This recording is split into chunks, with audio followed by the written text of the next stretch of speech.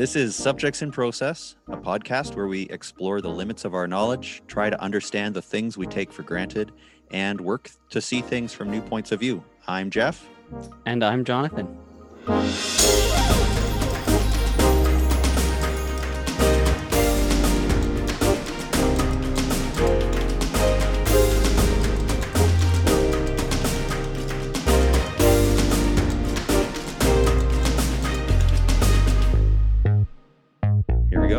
Here we go. So last time we talked mostly about the concept of alienation, and then we mentioned at the end that we wanted to discuss barriers to entry, which is a term that capitalists talk about as something that you need to manage to ensure free and fair markets. And so my hypothesis is that a lot of the negative results that we see in our world and that get kind of attached to the idea of capitalism are the product of barriers to entry, and that traditional economics, or even the ideas of capitalism, who are very concerned with this idea of barriers to entry, can actually give us valuable insight in how to make our world more fair and to make our work more fulfilling, mitigating some of the issues of alienation even, and some of the other key issues that result from markets where we are not paying attention to barriers to entry, right? So mitigating that can mitigate a lot of other issues. But then I think there are also lots of other barriers to entry that I don't really hear talked about by traditional economists. So I'm also interested in touching on some of those. So I think that's maybe a high level view of kind of some of what we want to talk about today. Yeah. And I think it would be great for us to start by even unpacking barriers to entry as an idea. It was interesting on the Wikipedia article. Yes. They talk about, the sort of first thing they talk about is how divisive the definition is. They don't have there's not really a single definition, and economists sort of are all over the place in terms of trying to do that. So anyway, so the thing about barriers to entry is that when I first heard that term from you, I think I thought to myself, is barriers to entry just like I didn't realize that it meant barriers to entry into the market, like that it had to do with like being unable to get in. Yeah. The idea is, and it's about getting into business, right? And doing something in the market to produce services for others. And now we think of businesses as being very separate from individuals, but it does tie into that individual level, because the idea would be, and this is maybe just kind of like, we'll probably get into this more later, but when you are an employee, right? The alternative to that, if you don't want to be an employee, you could go out and do the work without, you could leave your boss and go do your own thing. Right. But yes. There's barriers potentially to you doing that. And capitalists always want to reduce those barriers so that people kind of maximize people's ability to choose and how they want to participate. Well, one of the things I was seeing was that there's this concept of perfect competition and natural monopoly. And sort of perfect competition comes about when you have low barriers to entry and low barriers to exit. Interesting. Barriers to exit. I haven't even heard barriers to exit is really interesting. So like something like retail is often cited as having a low barrier to entry and a low barrier to exit. Okay. But something like telecommunications has a high barrier to entry and a high barrier to exit, which makes sense when you think, okay, yeah, you're right. You've got all of this infrastructure in place. And so it's very hard for a telecommunications enterprise to be cast out of the market because of market forces, essentially, right? Because they've got all of this stuff there that's sort of keeping them afloat. So a question there. So with the barriers to exit, Is it kind of thought of as a challenge for that telecommunications company where, it's like joining the mafia? Once you're in it, you're kind of stuck there? Or is it more like this too big to fail concept where it's beneficial for them to have high barriers to exit because it means other people don't want them to fail? Right. Yeah. I don't really know. I hadn't seen the term barriers to exit until I looked at the Yeah. Wikipedia Okay. Yeah, page again. exactly. And Michael Porter apparently is the guy who talks about these different kinds of markets where you yeah. have high or low. And so, like something like consulting is a high barrier to entry, but a low exit barrier, which I Yeah. think just means, it is easy to fail. Hmm. Um, Hmm. but a good, I guess, a free market is a place where it's okay for businesses to fail all the time Hmm. because the impact of getting back into the market Yes. is not as high, right? It's not a Yep. high entry Yep. barrier, And ideally. you kind of hear that sentiment expressed in like tech. They talk a lot about this Right. idea of fail fast, right? So you just test something out, you want to get it out there and see what works, and then when it fails, the only failure is the failure you fail to learn from, right? So then Man. you can Yeah. learn from it and then try the next thing, right? See, improve the idea, refine it, move Right. on to the next one. Yeah, that kind of thing. Yeah. Okay, well, yeah, so I definitely haven't heard about barriers to exit, but yes, capitalists want to promote markets with these low barriers, which is kind of like maximizing people's freedom in how they want to participate. And so that's where I think a lot of the time, our concerns with how the world operates is we see abuse of power, we see kind of people manipulating or pushing other people around due to their current existing position, and that in a sense is very, when someone else can't come in to compete with you, then they have this leverage, and it's a kind of power that then they can abuse. But Yeah.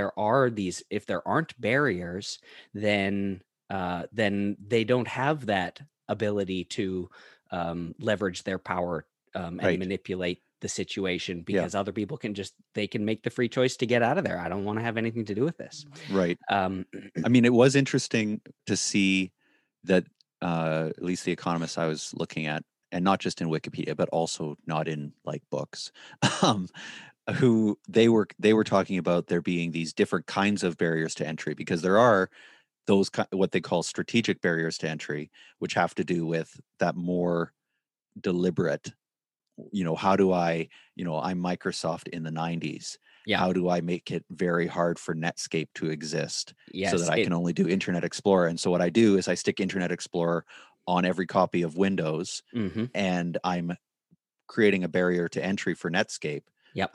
that eventually leads to an antitrust suit. That's um, right. and so that's the strategic side, but then there's also structural barriers to entry, which have to do with sort of the inherent nature of the market. Like an incumbent, someone who's already in the market and has already built a bunch of economies of scale and that kind of thing, they have a natural advantage over a new competitor, and that natural advantage has created a barrier to entry, that I guess could be dealt with in some way. Do you think, or Yeah, so I mean, so that's where a big part, a thing I'm interested in talking about is the cost or challenges of coordination, right? So I think we're all really familiar with this idea of economies of scale, but I think what doesn't get talked about is the challenges of scale. right, And the so a lot of the time the new person coming in can actually be, they're smaller, which can make them way more nimble and adaptable. And so they're the question is, so if there really is this massive advantage to economies of scale, people talk about that as a natural monopoly, where but the proposal is that there's actually very few real natural monopolies. So I don't know if we want to dive right into an example, but one mm, of them is that watched a guy mentioned in a little video is provision of cable, to your Right. television, is this was thought to be this case of a natural monopoly, right? So somebody has to pay for putting these cables in the ground to all of these different houses, and that's a very expensive endeavor. And so if you have a whole bunch of people all competing, right? Let's just say the cost of running the service is very low, but it costs $10,000 a house to set up all these cables. So if you have one company doing it, they put in all these cables at $10,000 a pop at the house. And then, so it's a city of 100,000 people. And so now they've done all these cables and they can then just provide cable for everyone at quite a cheap price, because over time they're going to be able to recoup that installation cost. So Yes. this was thought to be the case of a natural monopoly, and is a reason why many cities gave total rights to one company to be to Interesting. provide it, because they didn't want to set up the situation where all these companies were paying all these upfront costs, and as they're all investing, they're sudden in the end they're not actually able to recoup that money, and they have to increase their prices Mm, dramatically to try and get to recoup those massive costs, because they put in the cable for 100,000 people in the city, but yeah. then they're only getting 10% of the customers, right? Yes. So So if yeah. something like, would something like that be like, if you, because I mean, like, obviously from a municipal perspective, you also don't want like four companies ripping up things over and over again, Yes. and the permitting processes and all those sorts of things that Yes. would result from that. Yep. Do you know if there are instances where a city would say, okay, we're going to subsidize this process and you're going to do it, so you do get a job out of this, Hmm. but you have to make this accessible to any, like, to create competition after the fact? Hmm. We're going to make it so that this is just a regular job. You don't get, like, it's not going to cost the company extra to install all this work, Hmm. install everything, but then any company could end up using those cables. So I don't know about the details of this situation. There for sure are examples of arrangements like that, where the city kind of sets up the infrastructure, and then there's like maybe some small fee, but multiple companies can use it. So that's like an example of how to get around this. In the example that this guy gave, he actually just gave examples of some cities where they said, okay, we're not going to give out just one contract, we're going to give Mm, out two. And mm, so it doubled those upfront costs, right? Which then the fear is that that's going to increase the prices for your citizens, for the people, but it didn't, right? It actually resulted in lower costs in the mm. cities that allowed multiple people in. And that's just evidence of the fact that the people, when they only awarded the contract to one, suddenly there's absolute barrier to entry to any competition. And Yeah. then those companies were able to leverage that to charge higher prices and make more money, right? Which is the problem with a monopoly. Right. So Right. Interesting. that's the situation where sometimes, like, things, generally there aren't many natural monopolies, and competitors actually can come in and profitably compete. and Right. and um and then yeah, so and then yeah, and so I'm sure there are, yeah, lots of examples, but then there's just going to be like, how do you award contracts? Yeah, so I guess the idea is that there are not many natural monopolies, and that there are cases where there are these economies of scale, but you don't often see people who are so big that they are suddenly like, oh, anyone can try and compete with us. We're fine. We're so big. You know, what you actually see is big people who are so big that then they start to lobby the government and find all kinds of ways of strategically increasing the barriers to entry, because they're actually always afraid of competition, right? And so when there's a natural monopoly, you just wouldn't be afraid of competition. And Right. yeah. Right. Yeah. Yeah. It's interesting to think. I mean, the thing I do enjoy about this is even just trying to think of all the different examples, right? Like, and I mean, also from within it, any companies that you've worked at over the years, you see the ways in which you you sometimes try to create barriers to entry, or Mm-hmm. you try to leverage barriers to entry, or maybe like would a capital would I mean, using that word capitalist, but would Yeah, it's someone who's okay. sort of pro capitalism, Mm-hmm. would they uh, ideally be someone who's also like, I want to minimize barriers to entry, Absolutely. Yes. So that's a big, even that's if a, it's to my own disadvantage from a individual like yes, that would firm be the idea. perspective. I mean, it's Right. just like rich people who favor higher taxes, right? It's like Right. Yeah. ideology, they want, they're interested in, doing their life and making their money however they make their money, but their mental ideological structure is to say, right. And this is a big case of where, and I'm not sure if I've said this before, but I think it's just a mistake often to view the government being in bed with big business. Like this is a thing. And I think people on the left sometimes think that conservatives or people on the right are like in favor of this. But I think it's just worth remembering that in the same way the left is continually disappointed with their representatives for failing to Right. implement structural reforms, people on the right are generally all like really, really disappointed with all their representatives Right. because they end up being in bed with big business instead of Yeah. promoting low barriers to entry and efficient markets, etc. I was listening to this interesting talk by a philosopher theologian named John Milbank, and he's talking about neoliberalism, which neoliberalism, state capitalism, all of those things sound similar. I think they all kind of overlap with each other.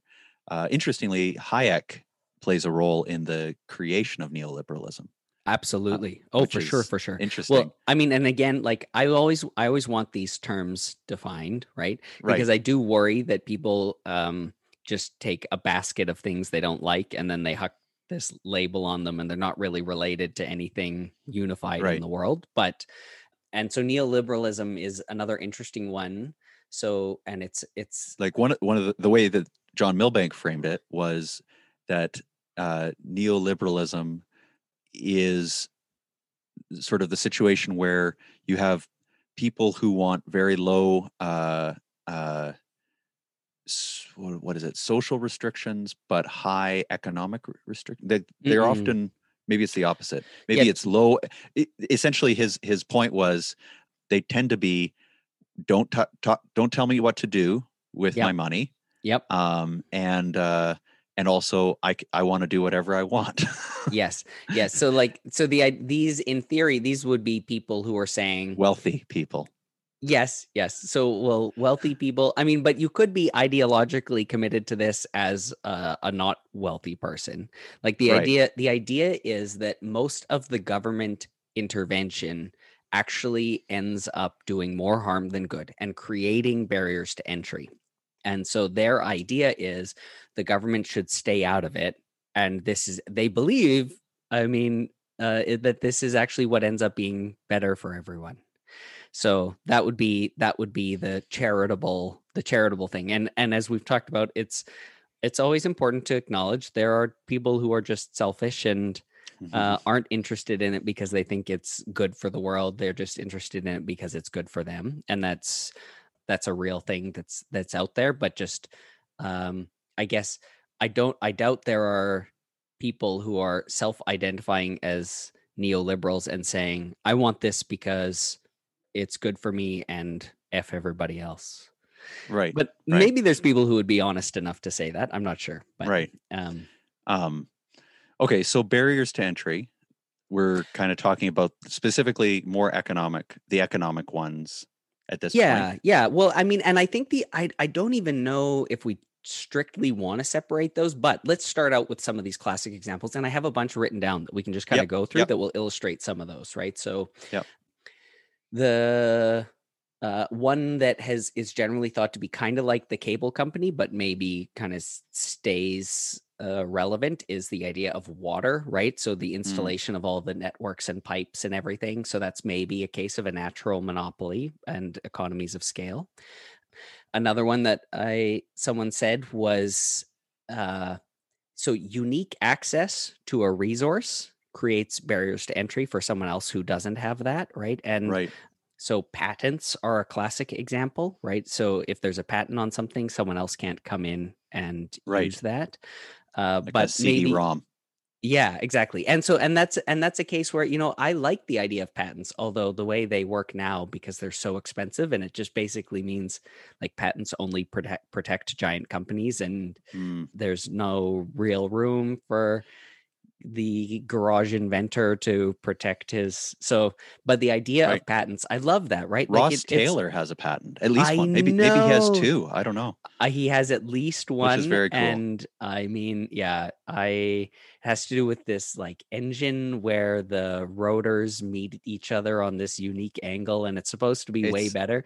But I I mean, think that's a yeah, Nate put a video out about oh, it, I did they? think. Very Yeah, oh, cool. I like a haven't. while ago, but Yeah, I remember talking to him about it and just being blown away about like how insanely brilliant that man is, and it had to do with just like imagining interlocking shapes in his head, right. which like mathematicians and engineers told him was impossible. And he's like, Right. no, I already see it. I've actually built it in my head already.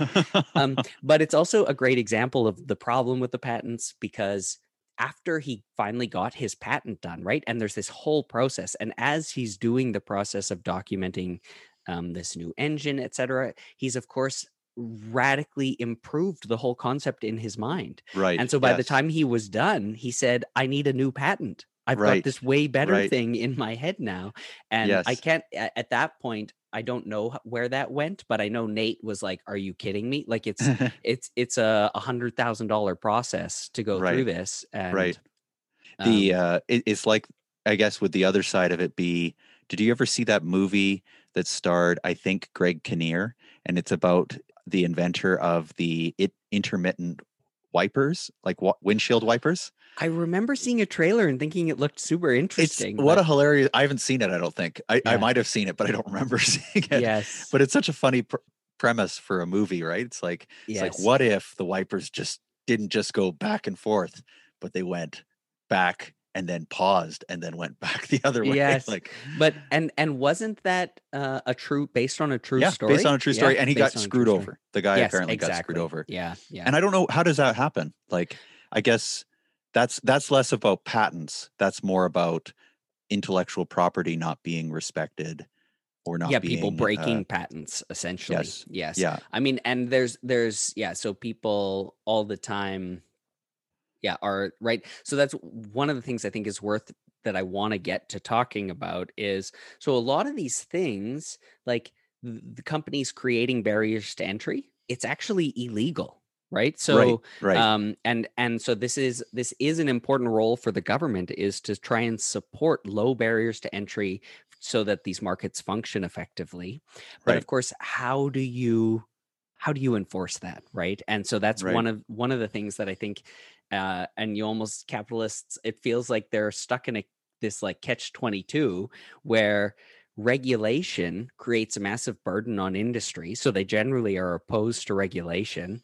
yeah, But then they also have these specific rules they know are important for functioning markets, and so it's like if you don't regulate, then those rules get disobeyed. And if you do regulate, you create this massive drag on the system. So, right. yeah. So It it, is the, like, because there would also be legitimate barriers to entry in the sense of like it, like patents, like patents. Yeah. or Yeah. like copyright, Yep. or Well, and so yeah, the fun one that actually I was coming to here, and I just kind of got sidetracked because it's similar to patents, right? Is even unique skill, right? So the example was whoever came up with the KFC recipe now right. has, right? Who can possibly Colonel compete with, Sanders, exactly, who possibly can compete with KFC when they don't have access to the secret recipe? No one can right. make chicken that good. And so, right? So It's unique. like SpongeBob. Again, man alive. Is this going to become the SpongeBob podcast? But I mean, I do hope so. I mean, it'd be amazing because Yeah. in SpongeBob, the Krabby Patty has a secret formula, and Yes. Plankton is always trying to get it, and he Mhm. can't. But the Mhm. thing is, and this is something that came out in a more recent movie, that the secret recipe is not the secret sauce. It's actually SpongeBob. right? Of course. SpongeBob, he's Yes. the one who makes the Krabby Patty so special. So Yes. And that's and he's not alienated because he somehow like he is invested in the product and somehow like yeah, has this sense of yeah, connection to yeah, the value that he's providing, right? And he exactly. so Man alive, um SpongeBob. Economics according to SpongeBob SquarePants. That would be I mean that would probably be maybe we popular. can make That has a that YouTube sounds video about yeah, that. we probably should. Anyway, so unique skill, right? That's you know, that's in some ways we would probably think of as a very fair and good barrier to entry, right? You should be rewarded for being good at what you do. And then another example is De Beers, who is the diamond company. Right. And I actually wonder how on earth they don't get in trouble, like how they're allowed to do this. But what they've done is they just got a massive amount of money up front Yeah. and they bought up the majority of the diamond supply in the world. Right. And Wow. now they have warehouses and warehouses that are just completely full of diamonds and Right. they don't sell them because if they flooded the market, diamonds would become worthless because they're Right. just so common, right? Like we'd be like paying people to clean them up off our floors, right? You'd be paying to get rid of them.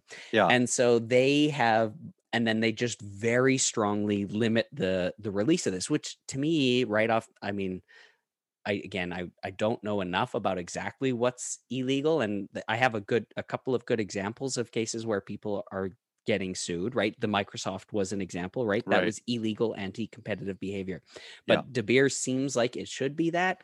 And then of Right. course there are other people who are selling diamonds, and I guess maybe they can sell them at that rate. They don't. Yeah, they would sell them at the same market rate as De Beers because they don't their supply isn't big enough to really affect the market. Anyway, so I It's should look interesting, into and it's because it's like there's nothing that seems inherently bad about, like, if you were just thinking, oh well, hey, here's a great way for me to do well in the market. I'm just gonna buy all of the rare mineral Mhm, that's needed for whatever. Like mhm, Luke, my brother-in-law, yeah. was telling me about how apparently China and the U.S. governments own almost all of the material that's used for night vision goggles, Oh, yeah. and that material is actually one of the best products for creating batteries for solar, Oh, or interesting. maybe not batteries. Maybe it's just Solar related what to. about solar panels?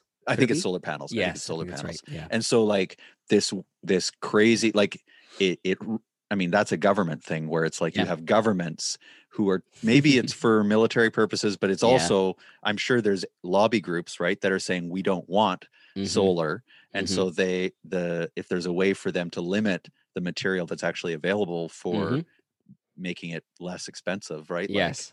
And so um lots of that stuff is supposed to be illegal, right? And so it's right, kind of it's a nice thing to just kind of remember, right? Like capitalists in these kinds of capitalists who believe in this like low barriers to entry. They have some pretty these are like nice principles, right? They don't want powerful people like abusing their position. They want right. everybody to be able to, you know, go and do their thing. It's So interesting though, within, like, if you step away from the theoretical, because I could see lots of people being on board for this. Like, of course, like if everyone just learned to love their neighbor, then everything would be okay, right? Like mhm. that equivalent thing, right? Like theoretically, yeah, obviously, if you just, like, if everyone did unto others what they would have you do unto you, then it would be okay. But when you are within it, like from a company perspective, right? You're inside the company and you start to say, well, I would actually like to make it so that it's really hard for this person to start up a competition against me. Yep. um I my one of my bosses over the Mhm. years, Yep. who's been super influential in my life, he very famously told everyone at the company, never be afraid of competition. It'll only make you better, right? Yep. Which is, I think, that's exactly what you're talking about in terms of, that's the right kind of attitude to have. That's going to be the thing that actually, if everybody had that attitude, things would go a lot better, right? Yep. um But I know for me, right, like in terms of I've done marketing and that kind Yeah. of thing, you have that kind of desire to sort of say, what can I do to make it harder for other companies? That's part of competition, I guess.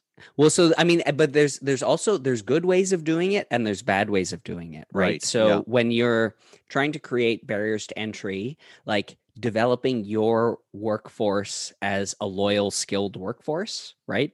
That's creates barriers to entry for other people because they do not have access to your experienced and skilled laborers.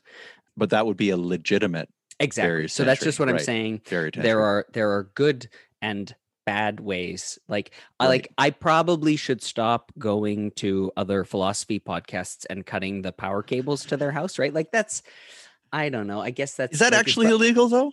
Like, I don't oh, think that illegal. Oh, I the was just government thinking doesn't care about philosophers.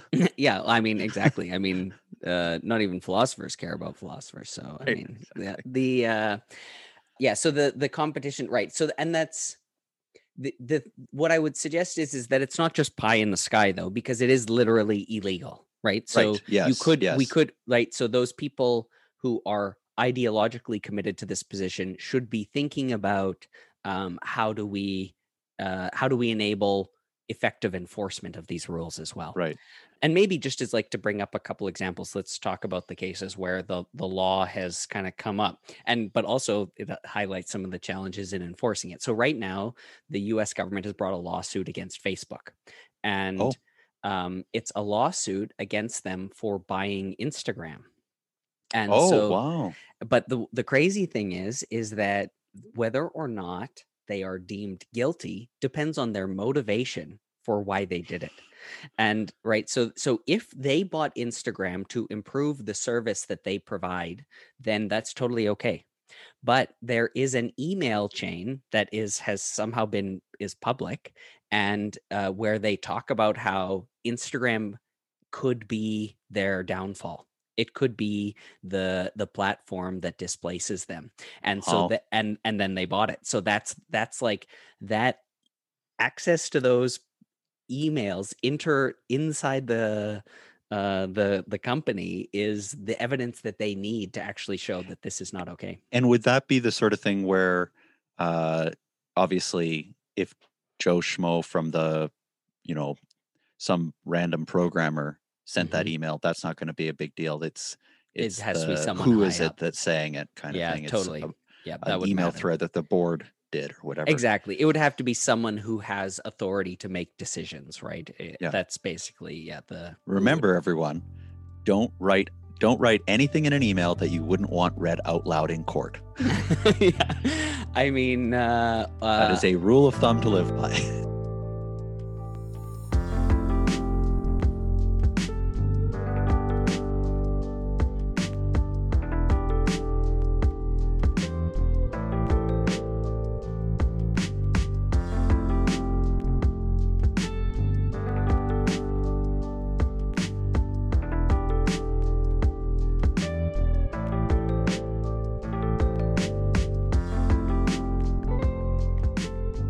I had an instance where I had a new boss, and my boss's boss I had worked with for a long time. So my new boss, I knew her boss better than she did, and so she was really struggling in that relationship, and so was frequently coming to me for advice on how to manage the relationship. Yeah. And so there were these email threads about it, and then my boss's boss, who was a strong but sometimes challenging woman, fired my boss, and had made the whole case for with cause, etc. And after that my boss was fired, then was allowed to have access to all of her emails, and so then went reading through all of her emails and the discussions that I had had with my boss about her boss. Oh. And fortunately, like by total fluke, because one of the things at work, I tend to try to take this position of like openness and transparency, where I sometimes say things like, like, how when I come over and your kids all say to me, Uncle Johnny, can you tell me the story about when you pooped your pants? Right. Yeah. Oh yeah. They talk about it every day. Yeah. And many of my colleagues also know that story, right? Like it's something I do to just try and create collegial bonds. But anyway, in this case, I came off looking pretty much like an angel. But when I realized she had access to those emails, went back through and read everything, and I was so terrified. Yeah. Anyway, Yeah. terribly long aside there. But no, I mean, it's part of the place where ethics and business and ethics and work interact, right? I think the thing is that sometimes people think that their actions don't necessarily have ethical import in the moment, right? Yes. But and especially in competitive situations, right? Like I've heard that church soccer leagues are among the worst soccer leagues to be part of. They're just insane. Like the people in there are just like crazy people, and they like are violent. I am totally opposed to sports in general, so I feel like free to be able to say that. But I've been on one of those teams, so I can speak to that. You have the wounds to show. To show. Yeah. But like, that whereas if we were to approach our work, and if people who are in leadership in organizations approach it from an ethical perspective, ideally you would see less of that kind of like, how can I screw this person over? Yes. Right. Well, and so one of the interesting things as well, and so oh man, who wrote the book? Kurt Vonnegut. Yeah. So he wrote a book about these people who were at some vacation place in South America. And then there was this kind of massive oil crisis that brought down the whole global economy. And they ended up stranded on an island, right? And of course, it's like this island is being described to kind of mimic the idea of Galapagos Island, right? And so islands and are these places of dramatic kind of evolutionary acceleration, because you have they're separated off from the rest of the world. And so then on the smaller scale, there's the opportunity for more changes, but then occasionally there'll be land bridges or whatever. So there's lots of like mixing and isolation and in this. And so then the humans then evolve into being seals. And so the book is kind of being narrated from this future reality that you don't know what it is until the end. So sorry, spoiler alert, too late. We can maybe insert one. But and the point, or at least what I took away from the book, was how actions become much more problematic when their impact is accentuated dramatically. Basically, like, concentration of power is incredibly dangerous. And I think of it as like, if you were attempting to navigate, right, and you're like setting your compass, and if you're not going that far and you're a fraction of a degree off, then it's not a big deal. But if if it's like you're going really far, right, then suddenly just being slightly off can have terrible effects. And I think of that a little bit like with where the choices of any individual are scaled too big. Suddenly you're going to see that on the small scale, that was fine. On the large scale, the consequences can be catastrophic. And which is actually, in a previous episode, I kept saying I have new thoughts about what the heart of the problem of capitalism is, and this is what I was hinting at, and we never got to it in that episode. But maybe we'll get to it. Yeah, today. Exactly. I mean, and we kind of just did, so that's I got that out. But so Facebook buying Instagram and the kind of the ethics of that, right, and whether it's enforceable or not is very tricky. And I think on top of the not taking those competitive situations, like somehow divorcing ethics from that, I think that's also both a product of the scale that I was just mentioning, right? Where your action might not be that bad, but the problem is when it's scaled through a massive company, it can be much worse. But also, I think it can be a problem of alienation where Mm. individuals who are disconnected from the results of what they're doing Yes. So they can, act within their actions have knock-on effects that go beyond the sort of what they're aware of. yeah, Yeah. exactly. Like Yeah. which is what was the second one in alienation? Separation of the worker from the production Exactly, of the product. exactly. And from their colleagues, right? Potentially Yeah. from the impact once it leaves, like so many things that can be difficult to see, right? And this is where, we talked about there not being many natural monopolies, right? And I'm saying my proposal for that was that the economies of scale are rarely as significant as the challenges of coordination. And Right. so, what I want to even propose is that it's the challenges of coordination that create alienation, right? Mm. It's like Hmm. the bigger you get, the harder it is to see the impacts of your actions. And that's actually bad for the company because the worker who is bored and sees no value in the work that they do is Yeah. not going to be able to execute their work as effectively as someone who understands how each thing they do contributes to value or lack of value to Right. whoever they're trying to serve.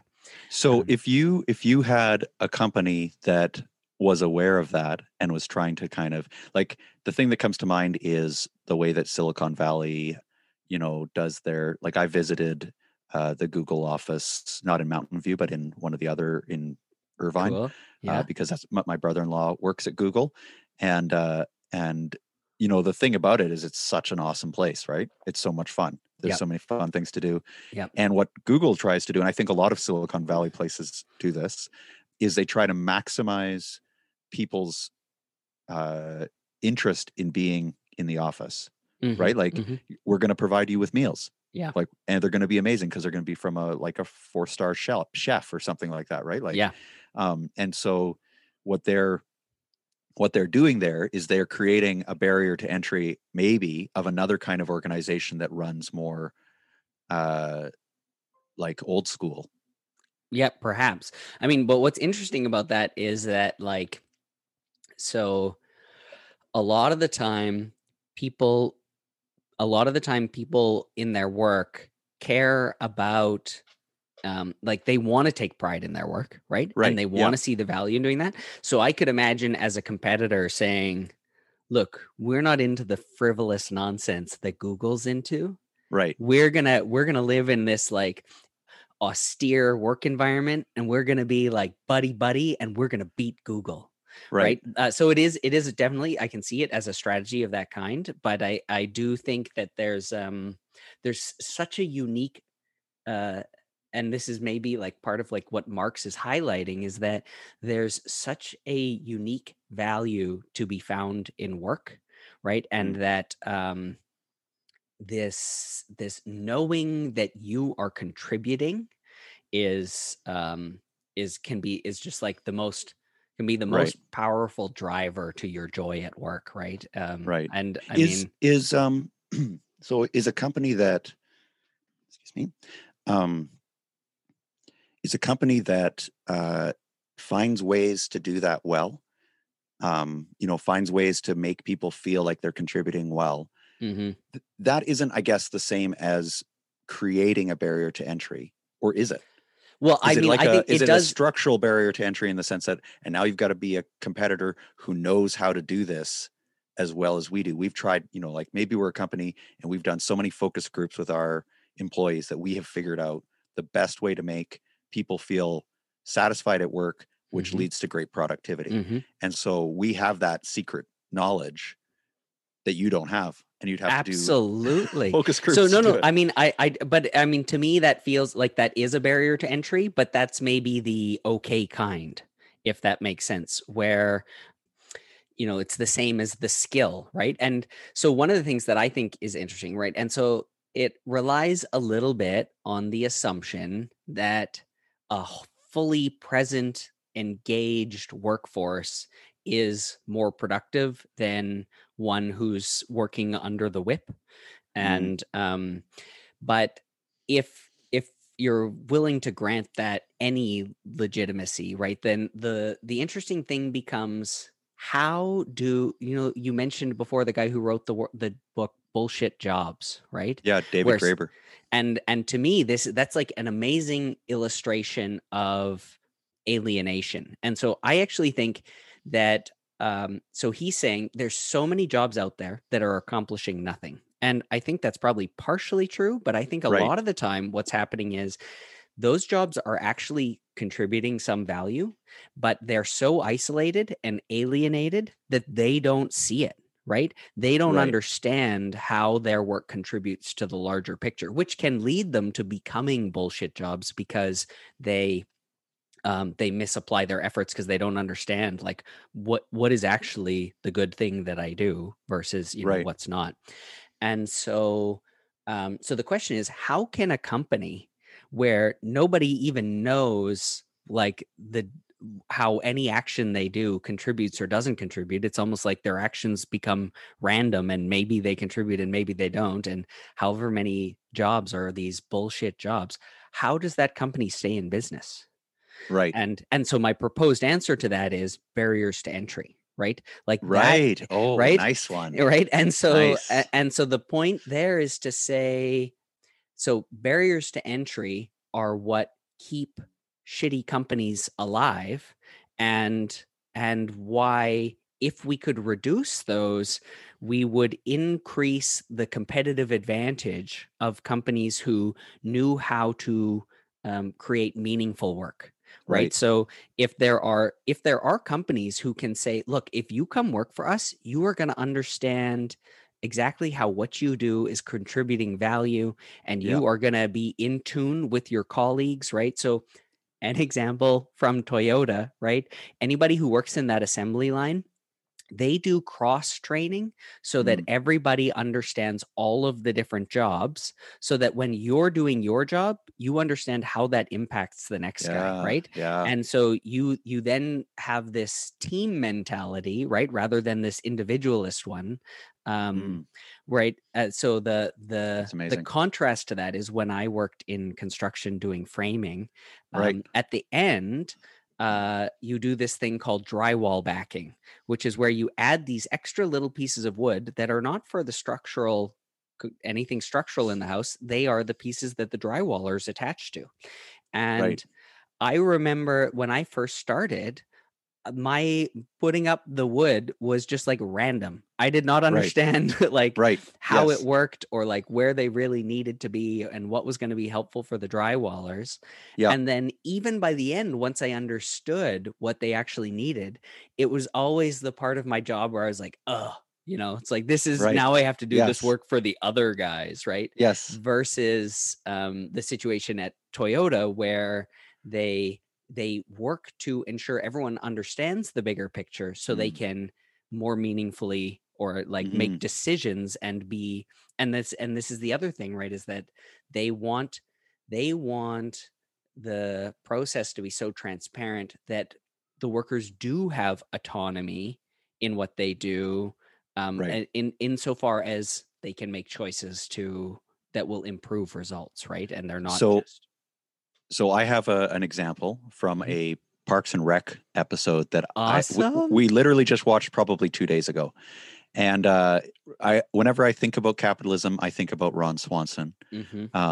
And I mean Nick Offerman in general. I'm reading a book by him about woodworking right now that is very, very enjoyable because Yeah. he is kind of his character, just not exactly right. Like he's quite progressive, I think, in a lot of ways, Nick Offerman, but as a his character is less so. But they're both very much, kind of libertarian seeming a little bit. It seems like.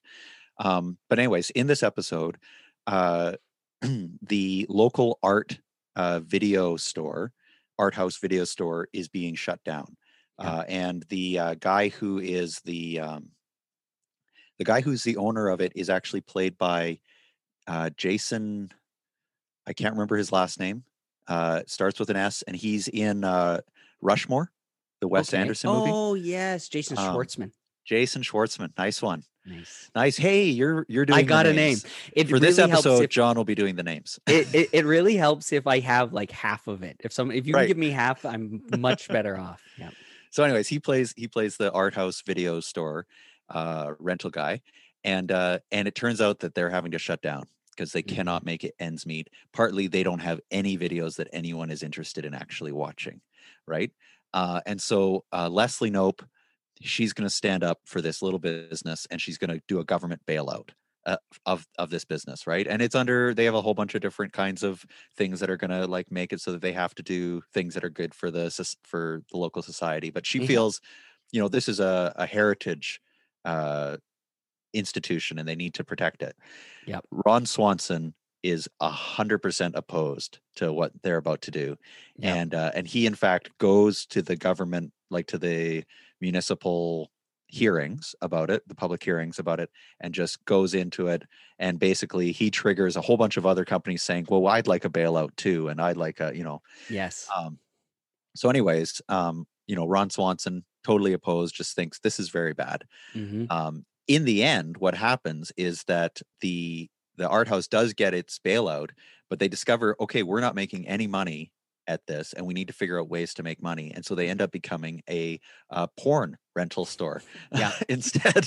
And they're making tons of money and are very, very busy. Yes. And Ron Swanson, of course, thinks it's hilarious because he says his angle is this company was not doing what it should because they just weren't of interest to the market. And so therefore they should have just been allowed to die. Yes. And then maybe something better would come up. But it illustrates some of the issues, right? In terms of like how, if you don't have a very clear sense of what's the role of something like an art house video rental in the larger society, how does it feed into things and feed out of things? Then that's maybe a place where you start wanting something like government intervention. But actually that seems like it's not as, wouldn't it have been better to say, okay, actually what we're going to do is we're going to figure out how to make this art house video store more relevant to the public, not necessarily by starting to rent out, boring or not, exciting, Marvel movies or whatever. But maybe by finding other ways that you can become of value to the broader society. I don't know. Yeah. No. I mean, so just like a couple of interesting things there. So let's just say, so they do the bailout, right? And then, I mean, even imagining they continue with this like art house angle, right? And I mean, so the idea is that we want them to be contributing this beautiful thing of art house cinema, right? But they're not, because if people were getting art house cinema from them, then they wouldn't be going out of business, right? So really their presence, if they continue and they have no customers, it's symbolic. It's not actually contributing what we want it to be contributing, right? Now, let's say there's another art house cinema company that has an idea, a very clever idea on how to show people the value of these harder movies, right? Right. And now they can't get into the market because they're competing with this other boring art house cinema place that is getting government subsidies. Right. So, I mean, it's very difficult, but I guess, and this is a great example of where I think that you really want to understand the economic principles, because a lot of the time the intervention does not have the impact that you want, right? I mean, the most famous example, and it's not rock solid, but is the idea of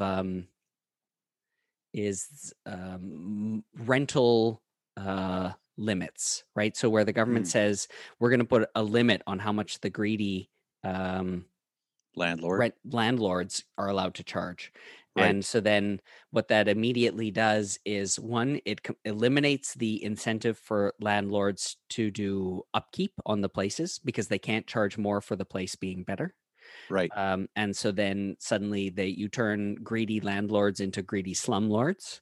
Right. And then you also disincentivize, right? So the only way landlords can charge so much is if they have the barrier to entry of like unique access to a resource, which would be housing. So if the housing is really a limited resource, then then you end up with the landlords have much more power to raise the prices, right? It becomes this that's their competitive advantage.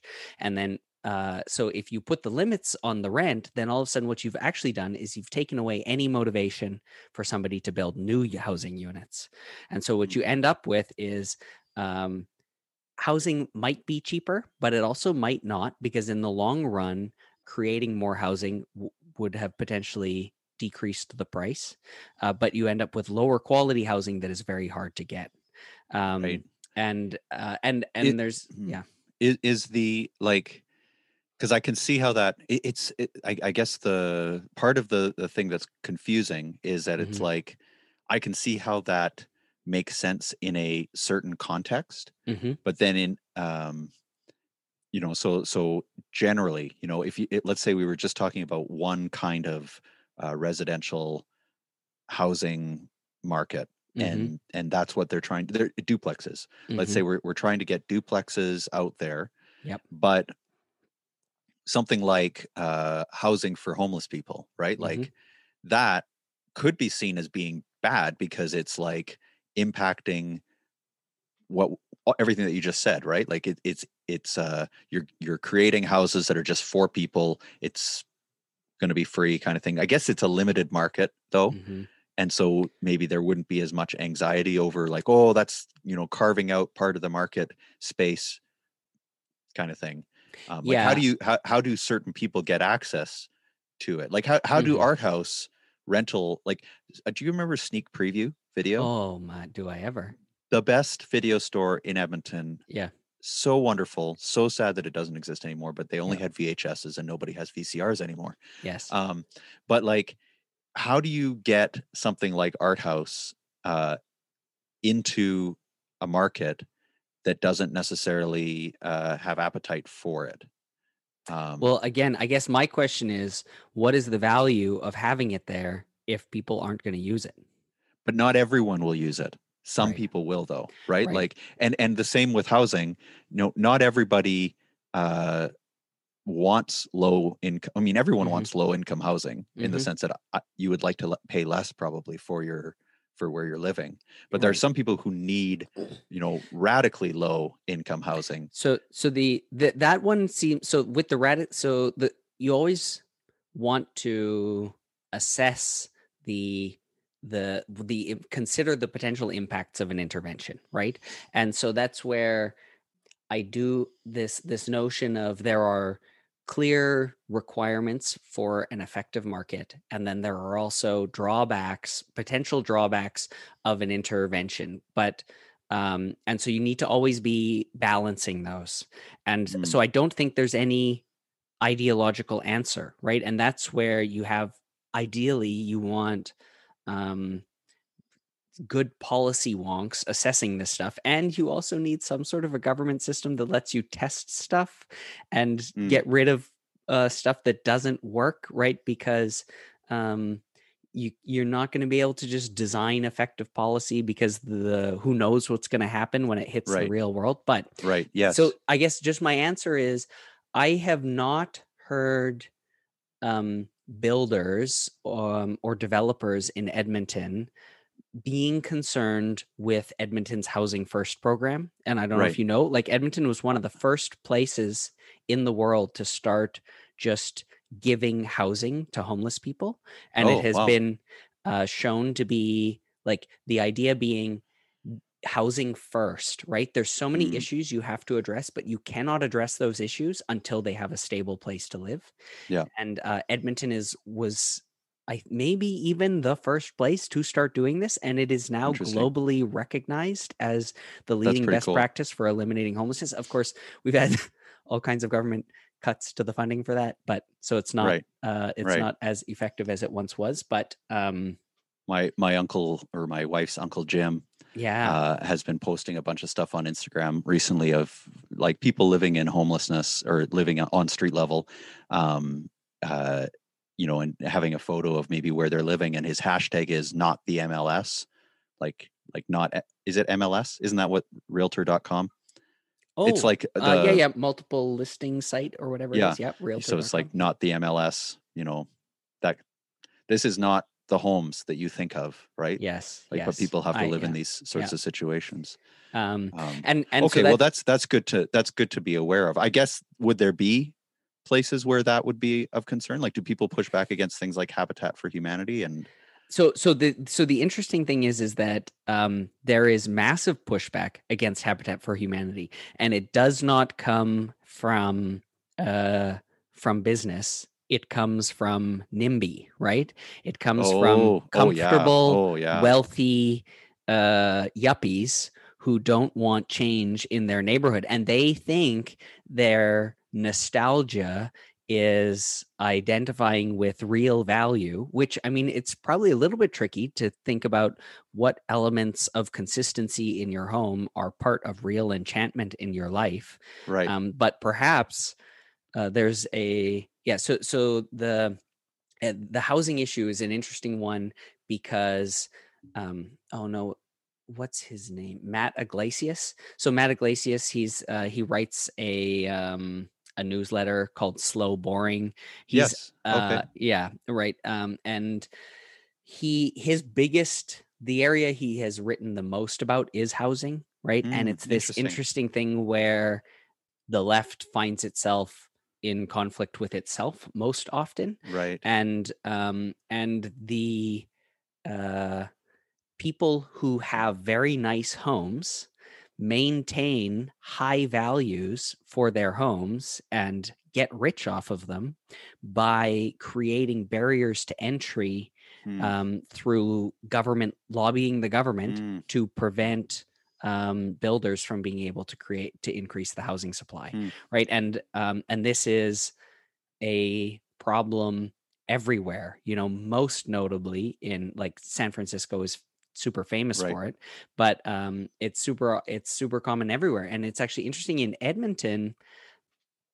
I don't know why, but for whatever reason, the municipal government here has stopped, has just decided these um, rich homeowners lobbying them are not in the right, and have just started creating a lot of rules that make it Hmm. easier to increase density and increase Oh, housing. right. Yeah. Um, Yeah. I you was know, at a public consultation forum once about infill, and it right? was Yeah, tons of people there. Lots of people though who are quite passionate yeah, in support of it. yeah, yeah, Um, but yeah. So that's so to say, yeah, and I guess the key thing is not. I don't think many. If there's no opportunity for profit, then the then businesses are not as likely to be quite as heated about the intervention, right? So when you're right, giving right, homes to homeless people, you are not you're not cutting in on the market for those people, just right. like but at the same time, that's not to say conservatives or capitalists, they might also say they might have issues with it on other grounds Other than grounds, yeah. but Bootstrapping grounds, or yeah, like those exactly. sorts of But things. Yeah. but I also think a lot of them, like, who would say, this is actually an okay example, especially because there's so much evidence behind the Housing First program, right? I mean, Right. um, I don't know, like Medicine Hat They have is all hell for a basement. Do you know yeah, that? that's right. Well, and Which is a Rudyard Kipling line oh, originally. really? Yeah. Oh, very interesting. They have eliminated what they call chronic homelessness, which just Right. means someone who's um, stuck living at street level, right? So they Yeah. have people who become homeless, but then they have the services available to get them, yeah, Yeah. into a house, a place Yeah. to live. So because of that evidence, I suspect you'd find all but the most ideological capitalists might be okay with it. I'm not totally sure. Right. Right. Um, Now, so that was. That's interesting. I think, in terms of barriers to entry, Mhm. that you brought it back really well, because I think that's so much of barriers to entry, the bad aspects of it, has to do with how can we preserve ourselves with the least effort, right? And the thing about a barrier to entry that comes up, like some of these barriers to entry that are more structural, right? Yep. That are more just like, oh, you have a great work, all of your staff are just super experienced and good at what they do. That kind of barrier to entry is something that invites creative competition, right? Absolutely. Like in the sense that like, okay, well then we just have to think of a better way to get around that. Like, how do we, but like, I guess you could steal the other people, but is that bad? Oh, no. That would be allowed, right? So the question is, so is something like, in contracts where it says like a non-compete contract where you have the clause that says you cannot do work like this for the next X 2 years. Yep. That is apparently very difficult to enforce because you're basically like destroying the person's livelihood if they quit. Right. But I've often thinking earlier, I was thinking, is that a barrier to entry that is sort of not as legitimate? Because it's like you're saying, if you leave this company as a super experienced person, if you try to do this work elsewhere in the next couple of years, we're going to actually sue you or make you not able to. So again, I think it's a little bit complicated, right? So same with just like patents are great in theory, how they get applied is tricky. And so with this one, right, you are potentially releasing you're giving them so much of your competitive advantage potentially by like how you train your staff, the contacts they get through your company, right? Contacts can be a huge competitive advantage, right? A barrier to entry. And so, if people are just showing up, taking everything you have to offer and then moving on, on one hand, it's okay because it motivates you to be treating your staff well, right? And so that's like one of the good things about low barriers to entry. But then at the same time, it's also you potentially failing to reward companies for the creative background work, right? And as like creative people who I know, like people who are like interested in design, right? Like it's so hard to get paid for that work because it's so easy to steal, right? Right. So yes. So again, there's not a straight up this is good or this is bad. I think it's another one of those kind of a little bit complicated examples. But if you were able to deal with some of them, right, then you might be able to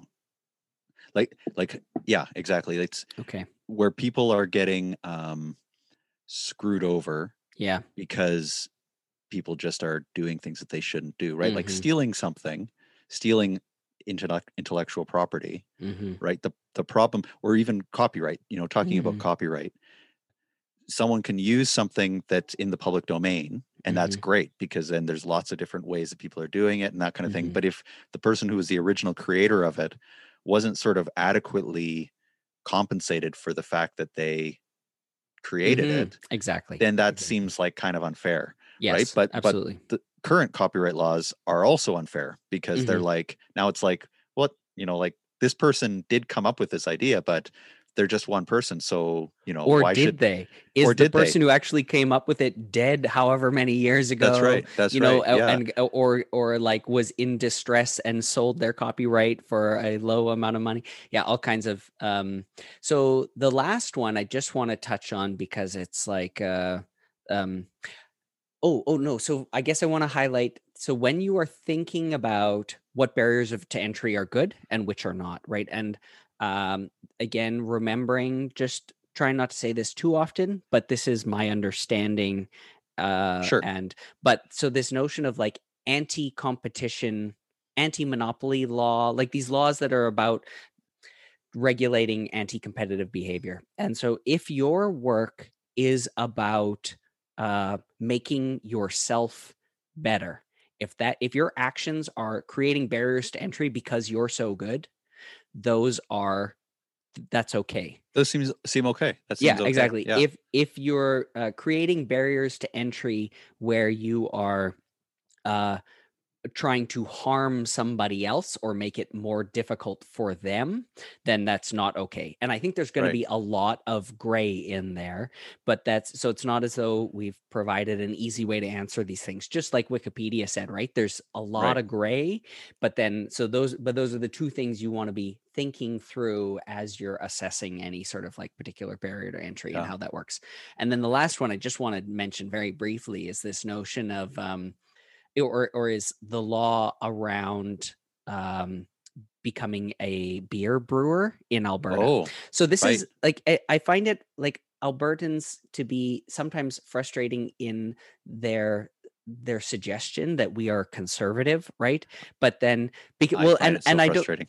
I mean, and Having lived in I Ontario for a while, I know how people think about Albertans, right, and it tends to be a fairly broad brushstroke, yeah. whereas I think that there's a lot of diversity here. Well, so yeah, and I mean in Edmonton, Unless you're right? about to say that that's not true. Well, no, no. I guess I think what I'm saying is kind of sideways to that. It's even the people who self-identify as conservative, but are so used to expecting things from the government because we've had so much money from oil, Mm, right? And like just the fact that we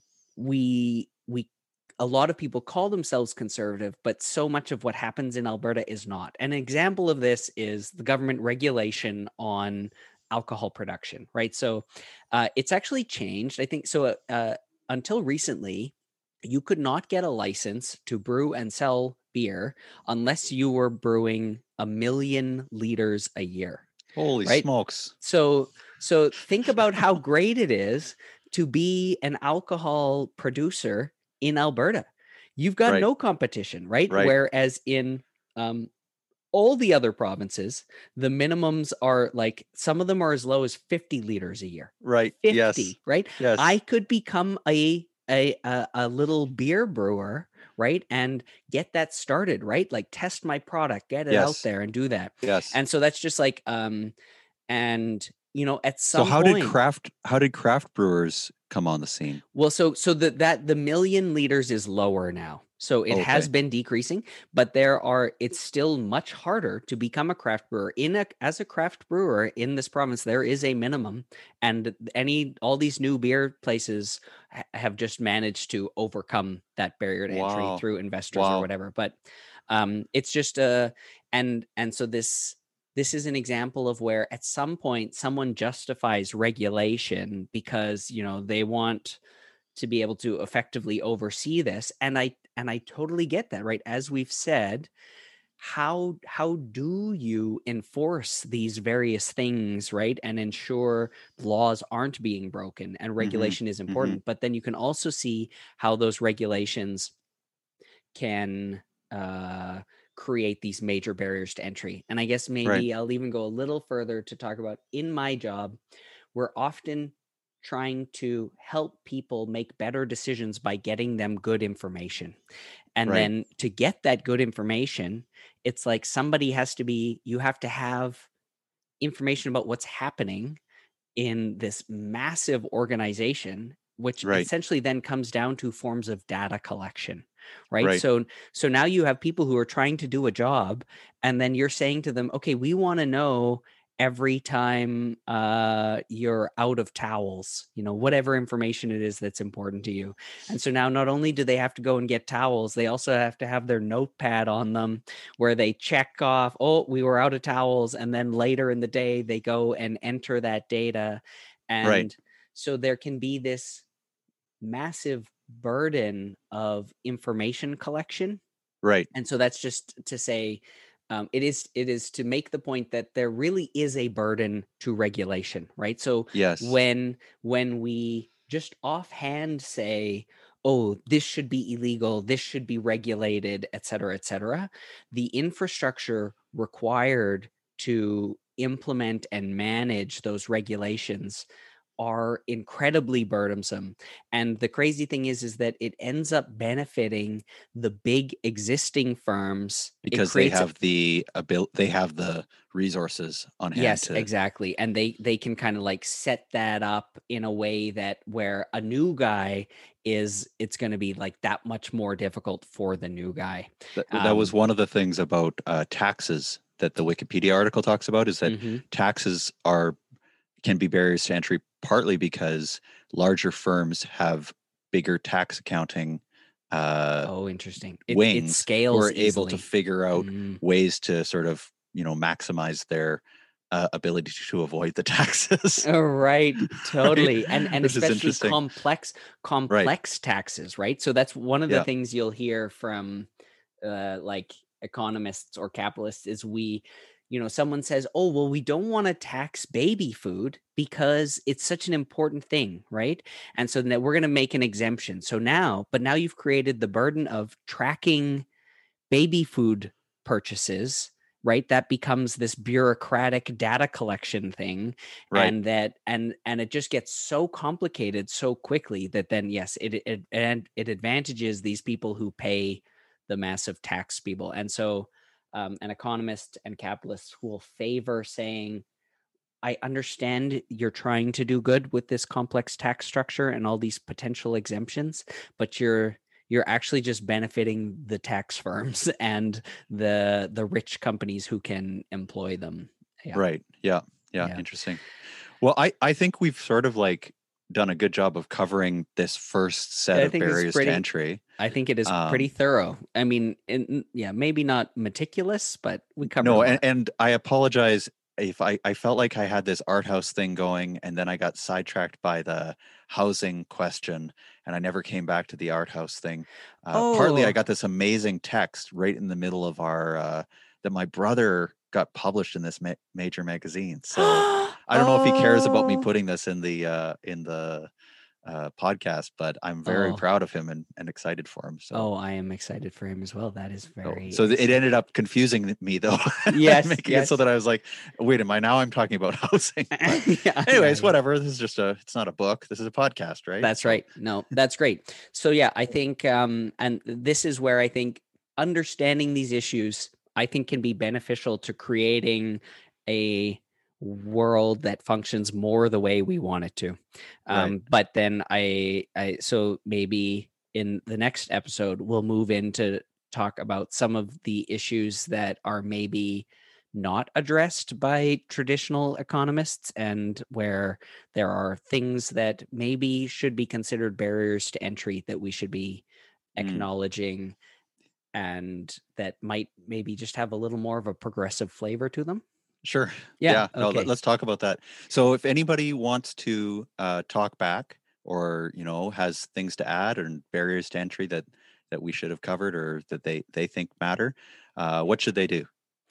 They should email us at subjectsinprocesspodcast@gmail.com. Yes, awesome. subjectsinprocesspodcast@gmail.com. Yeah, and we really would love to hear from you. We obviously, the whole point of this is that we don't have the answers, and so the dream for me is to actually crowdsource information from anybody who can tell me about all the things I said that were wrong. That'd be great. We'd love to hear from you, whatever you got to say. Awesome. Okay. Talk to you later, John. Okay. Talk to you later. Bye. Bye.